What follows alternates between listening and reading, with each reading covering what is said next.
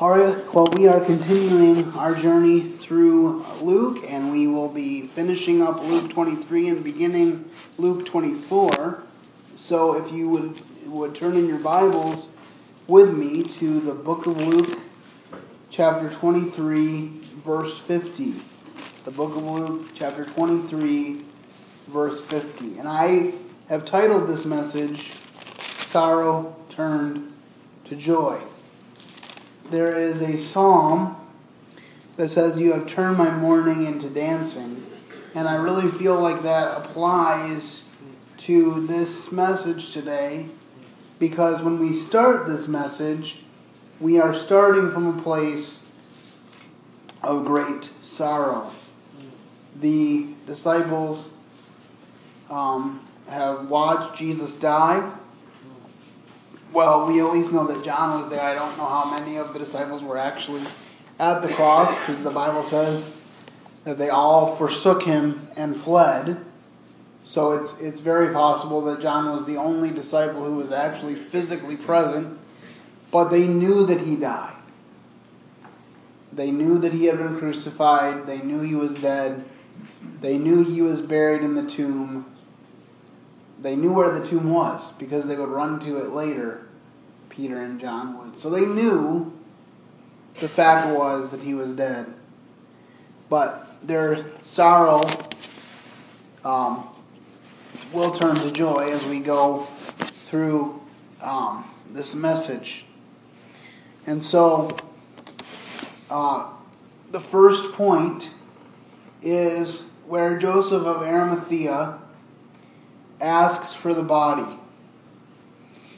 And so we're going to look at that passage in 50 to 56 of Luke 23, and it says, "And behold, there was a man named Joseph, a counselor, and he was a good man and a just.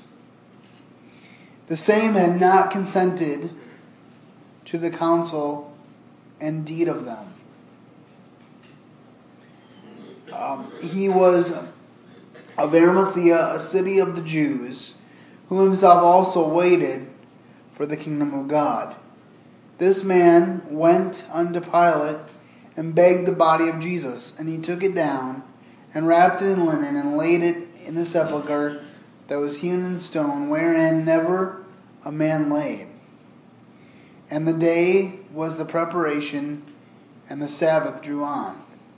And the women also, which came with him from Galilee, followed after and beheld the sepulchre and how the body was laid.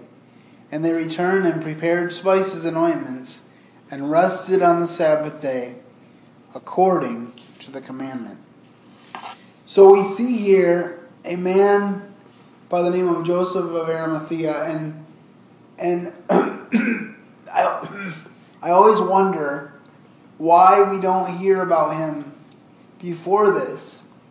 But it makes it clear that he did not consent to the actions of the religious leaders who wanted to crucify Jesus. And I don't know if he could have been more active, more vocal or not, but I do know that this is part of prophecy, because we read that Jesus was put into a rich man's tomb, and that he and so this is a fulfillment of prophecy, and he's also put in a tomb where no man was ever laid. And of course, he's not going to stay there. I often wonder if anybody else was ever buried there, and what that must have been like to be able to say, this was the tomb where Jesus conquered death. And we see that Joseph of Arimathea says he waited for the kingdom of God. And that he was a good man and a just. I think it's kind of interesting that Joseph, Jesus' stepfather, was called a just man. At the beginning of his life, Jesus is blessed by having the presence of a just Joseph. And at the end of his life, he's blessed by having a just Joseph be a part of that process as well. So I noticed that observation, and I think it's pretty significant, and I enjoy that those little details matter, and that our brother Luke, he shared many of those with us.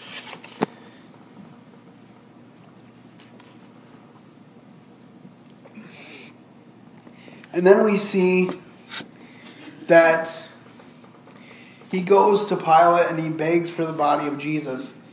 And in another gospel, we hear that Pilate says, "Are they dead?"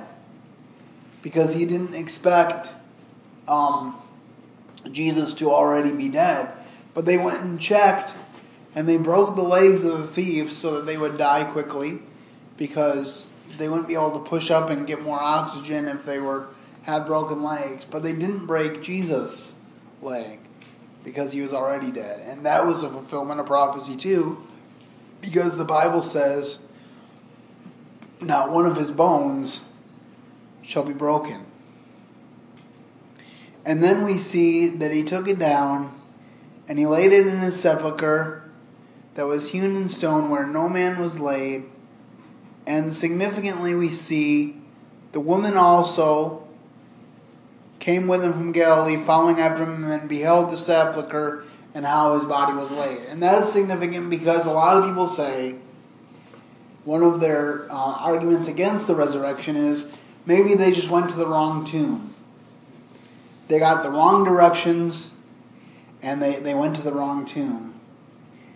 Well, that's not true, because they saw the place where Jesus was laid. But even if they hadn't, women tend to ask for directions way more than men, so this would not be a woman's problem. But anyway, they knew where Jesus was. And they returned and prepared spices and ointments, and then they rested the Sabbath day according to the commandment.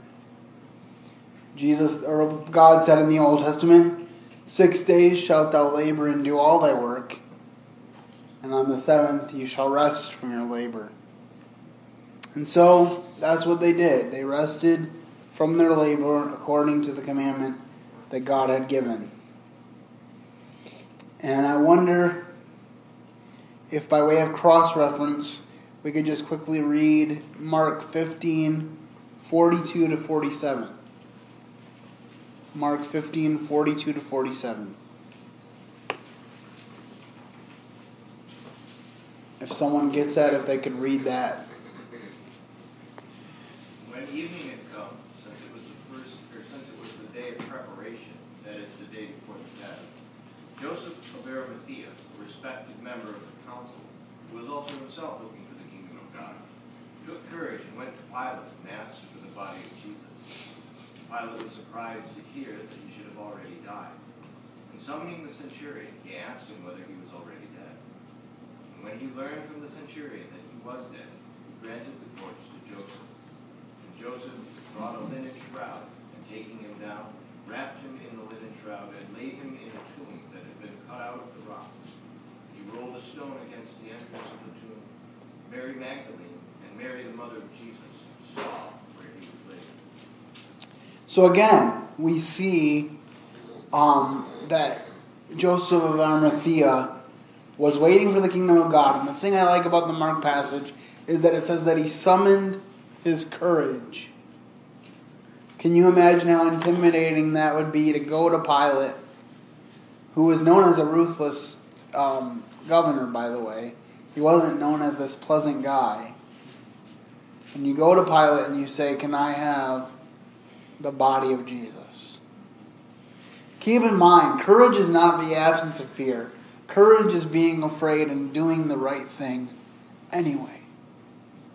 And so regardless of whether he should have been more vocal before Jesus died, we know he didn't consent, and we know that he took courage in taking charge over Jesus' body. He said, "This man is a great man, the Son of God. I want to make sure that he's taken care of." in his death. And so I really like that. And of course, that passage also alludes to what I was talking about earlier, that Pilate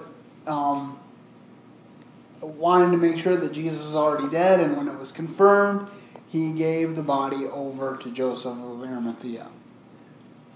And so that is the sorrow. In the place where we are right now, Jesus is in the tomb. The devil, no doubt, since he is not all-knowing, believes he has won. I read a quote one time that said, when bad things happen, sometimes we panic.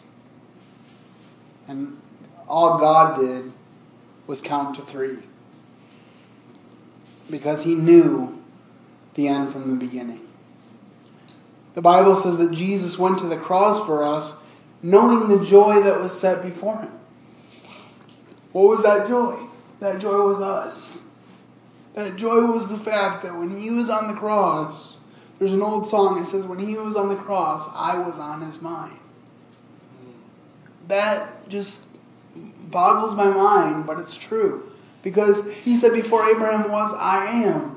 Which means that he was, in a sense, present in the past, the present, and the future. Because he transcends time. And so he was thinking of each of us when he was hanging on that cross. What an amazing thought.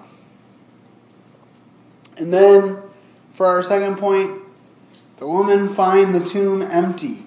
Remember, they saw the tomb. They saw Jesus laid there. They prepared spices. And now we're going to see that they find that the tomb is no longer full.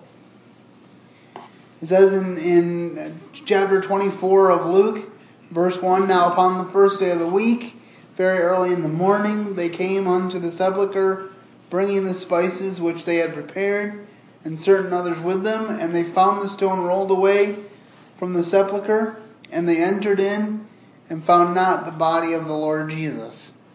And it came to pass, as they were much perplexed, therefore, thereabout, behold, 2 men stood by them in shining garments. And as they were afraid, and bowed their faces to the earth, they said, Why do you seek the living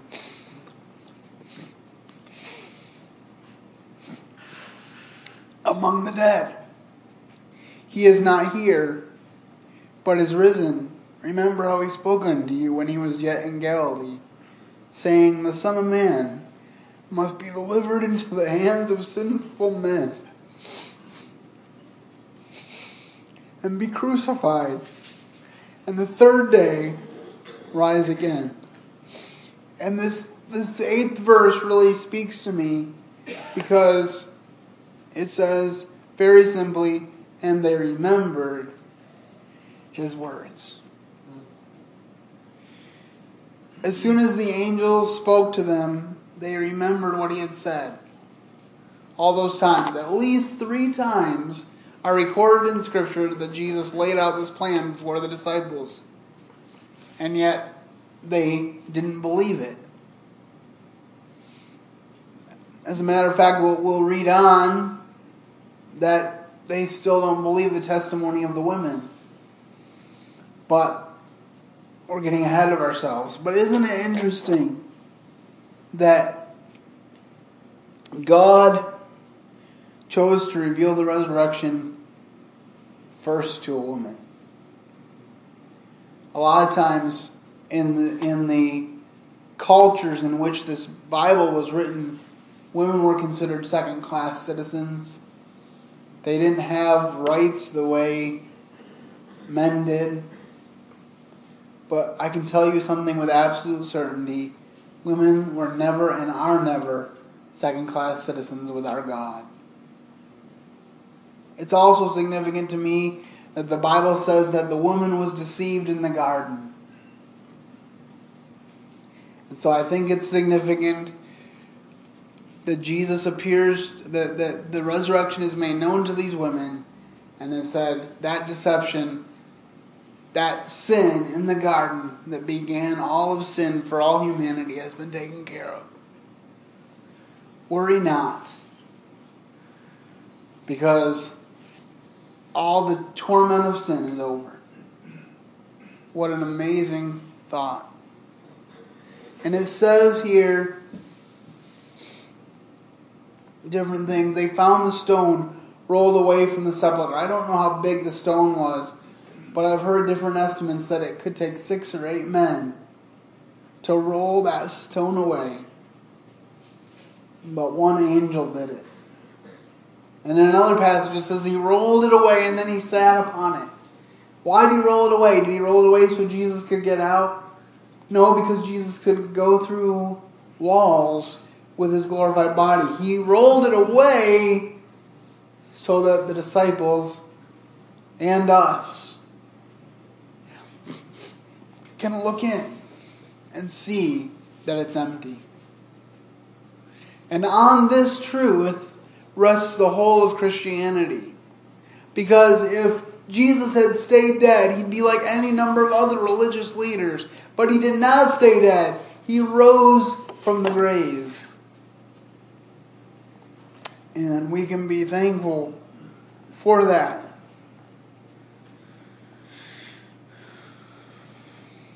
They entered into the sepulchre. They found not the body of the Lord Jesus because he was risen. And it says they were much perplexed, and God sent a messenger to ease their minds and hearts. When we go through times where we are much perplexed, we know that we can say that God knows the end from the beginning, and that he will make things clear in his time. Now that time may be in the context of glory at the end of time, but we know that all will be made clear. And then I love this phrase, why seek ye the living among the dead? We serve a living God. We serve a God who lives and moves. Benjamin Franklin, although he would freely admit that he was not a Christian, and said to George Whitefield, the famous evangelist, much like Herod, almost you persuade me to become a Christian. He still said this. He said, God governs in the affairs of men. And that is true. God does govern in the affairs of men. If you look through the annals of our history as a nation, you will see God's hand there repeatedly, despite the efforts of society in this day and age to try to scrub it from it.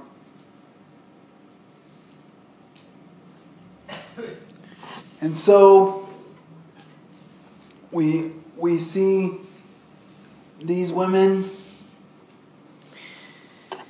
they remembered the words of Jesus. And what precious words they were.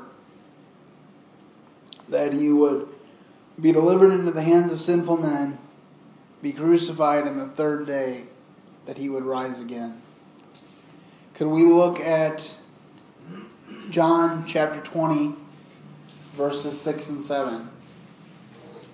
John 20, verses 6 and 7.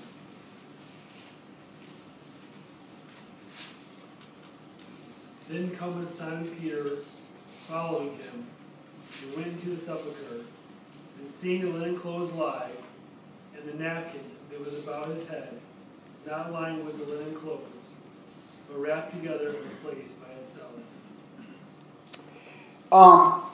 So we see that Simon Peter went to the tomb, and he went into the tomb and looked at the grave clothes and wondered in his heart about what was going on. And he saw that the headcloth was there by itself, separately. Now, if this had been an act of grave robbers, I don't think that would have been the case. I think it would have just been helter-skelter. All of it would have been bunched together. But it was put aside as if it was a deliberate action. I believe showing testament to the resurrection.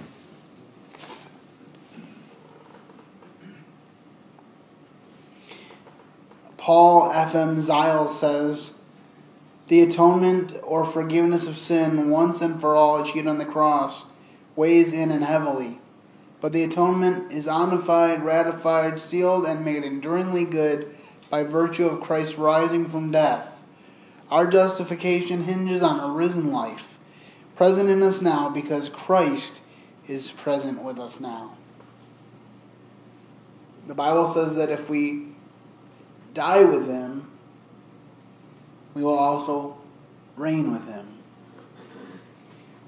If we are buried by baptism into death, we will be raised to newness of life. We sing in Christ alone, this great song by the Gettys. And it says, in Christ alone my hope is found. Without Christ there is no hope.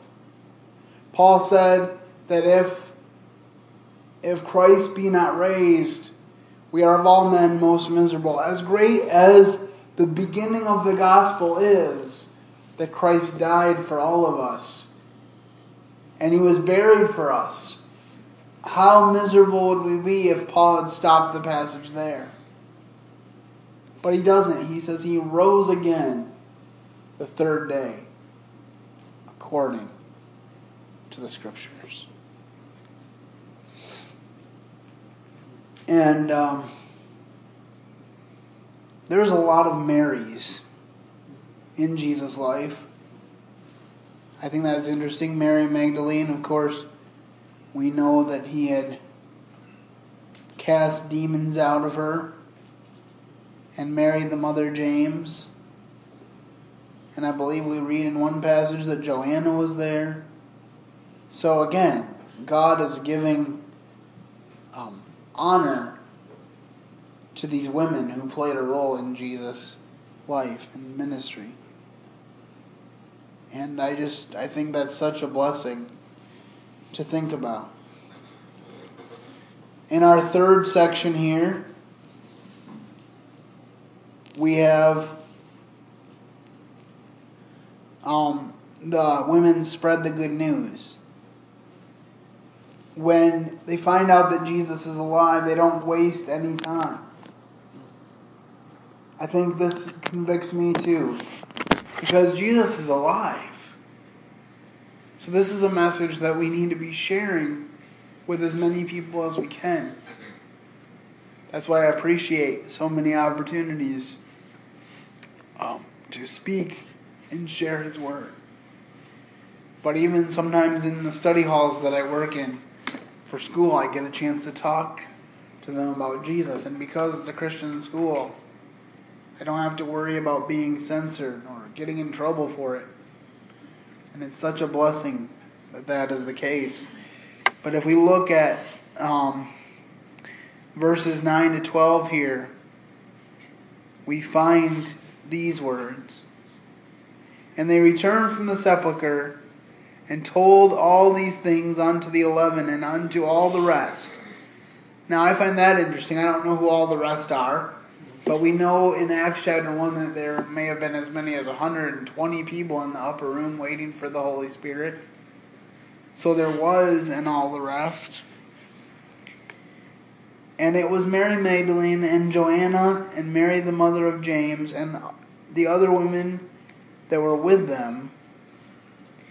So I'm not sure how many women were there either, but this is an exciting list, which told them these things which told these things unto the apostles. And their words seemed to them as idle tales, and they believed them not. Then arose Peter and ran to the sepulchre, and stooping down, he beheld the linen clothes laid by themselves, and departed wondering in himself at that which was come to pass. Remember, this is the Peter who denied knowing Jesus. He didn't just deny being with Jesus, he denied knowing him. And so he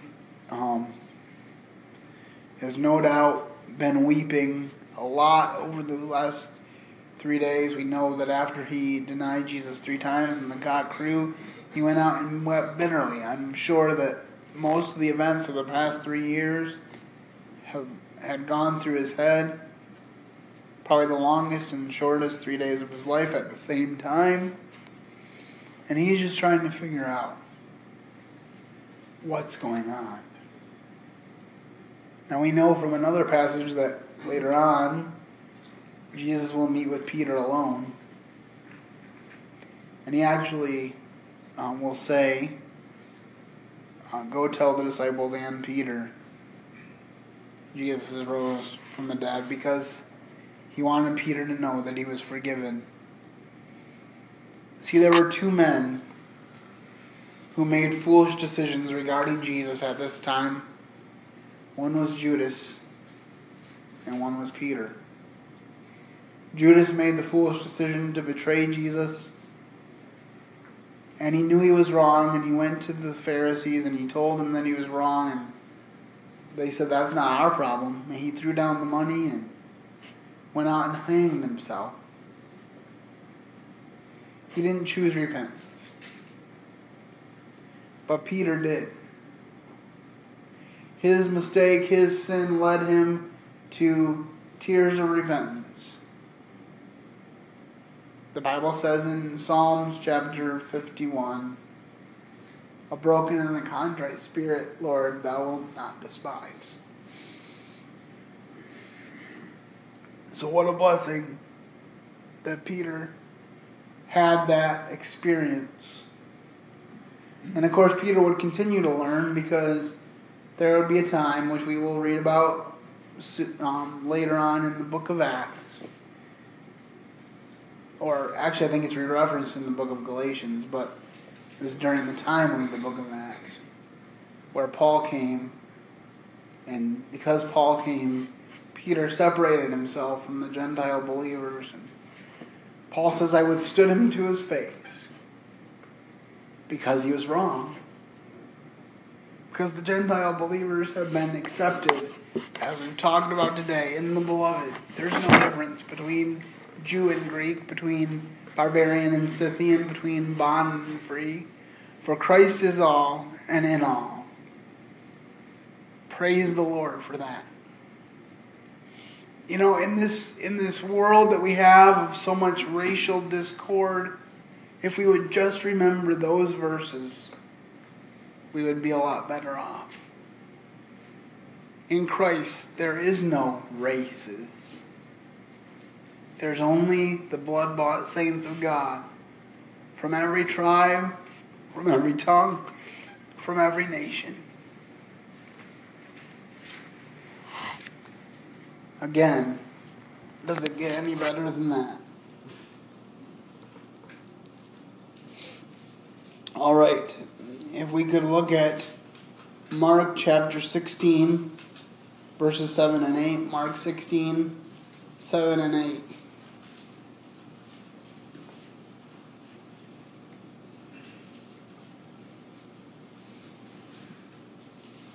But go tell his disciples and Peter that he is going before you to Galilee. There you will see him, for he said to you. So they went out quickly and fled from the tomb, for they trembled and were amazed, and they said nothing to anyone, for they were afraid.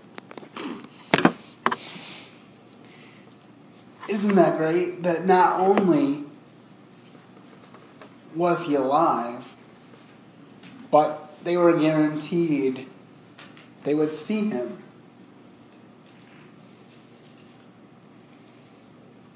The Bible tells us that one day we will see him. 1 Thessalonians chapter 4 says, "The trump of God shall resound, and the Lord shall descend, and he will bring those who sleep with him, and then he will, after he wakes them, then he will catch us up, who are alive and remain. And so shall we ever be with the Lord." Not a temporary thing, not a visit. So shall we ever be with the Lord. And 1 Corinthians 15 tells me that one day my corruptible body will put on incorruption and my mortal body will put on immortality. We're talking about physical bodies here. We'll read more about that next time. Because Jesus proves after his resurrection that he's in a physical body. But that's a guarantee to us because he's the firstborn from the dead. His resurrection is what our resurrection will be modeled after. He was still Jesus in the flesh after he rose from the dead. It wasn't something where they would not know him. He chose to blind people at certain times. But the essence of who he was as a person was the same after his resurrection. I think that's important. Because why are these words in 1 Thessalonians chapter 4 a comfort? Because we're going to see those who've gone before us. I'm going to see my grandpa, who I never met, but who I know gave my family a legacy of loving Jesus. I'm going to see my grandma. I'm going to see my brother. I'm going to see the 3 or 4 siblings that I've never met. I'm going to see so many people that have gone on before me, and I'm going to know them.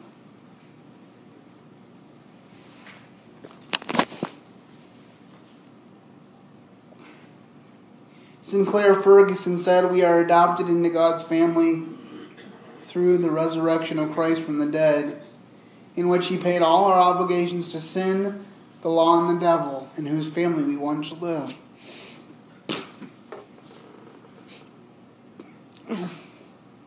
Our old status lies in his tomb. A new status is ours through his resurrection.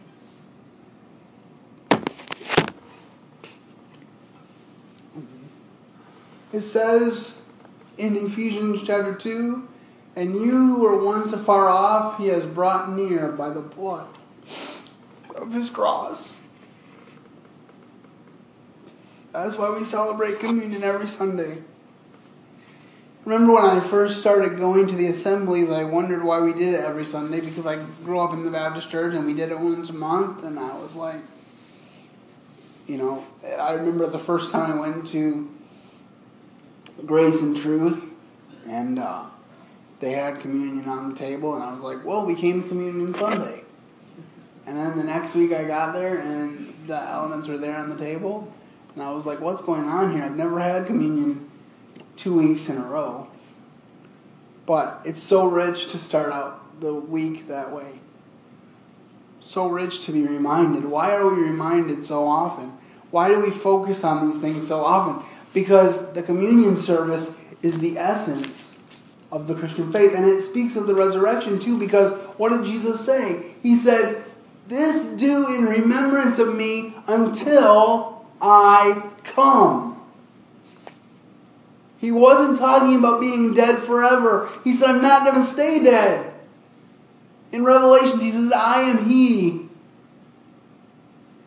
that liveth." I am he that liveth. We're talking about a living God who continues to do his work in, for, and through us. The Bible says, for it is God who worketh in you, both to will and to do of his good pleasure. My question to you, are you letting God work in you? Has he even begun to work in you? Because, if he began to work in you, he's going to complete it. Some people say that you can lose your salvation. My friends, if I could lose my salvation, I would have lost it a long time ago, because I lose everything. But I can't. Because I was sealed with the Holy Spirit of promise. Can I grieve the Holy Spirit? Yes, I can. And I do, sadly. But I cannot lose my salvation. The Bible says that I am firmly implanted in my Father's hand. And no one can take him away. Can take me away from him. No one. So the question is, are you resting in him today? Do you know what it is to be in the palm of his hand? I hope so. Because that is where true joy comes from. I just want to share this song with you, and I aspire to the words of this song. I don't fully live them out, but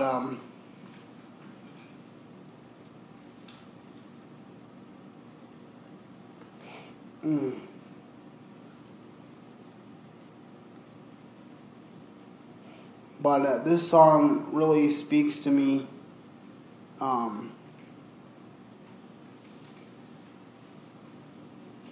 It's called I Know Who Holds My Hand.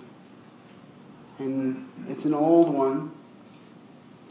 But I think, and I like some of the new songs, but I think sometimes we've lost appreciation for some of the old songs in our zeal to update our worship.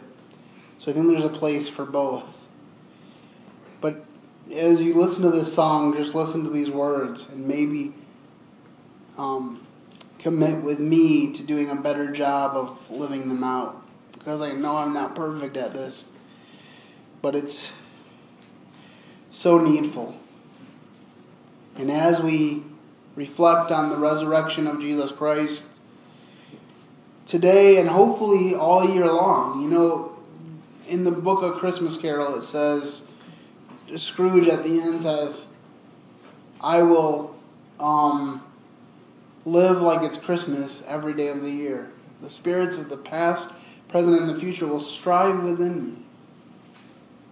Well, the power of the resurrection of Christ should strive within us. I don't know about tomorrow. I just live for day to day. I don't borrow from the sunshine, for its skies may turn to gray.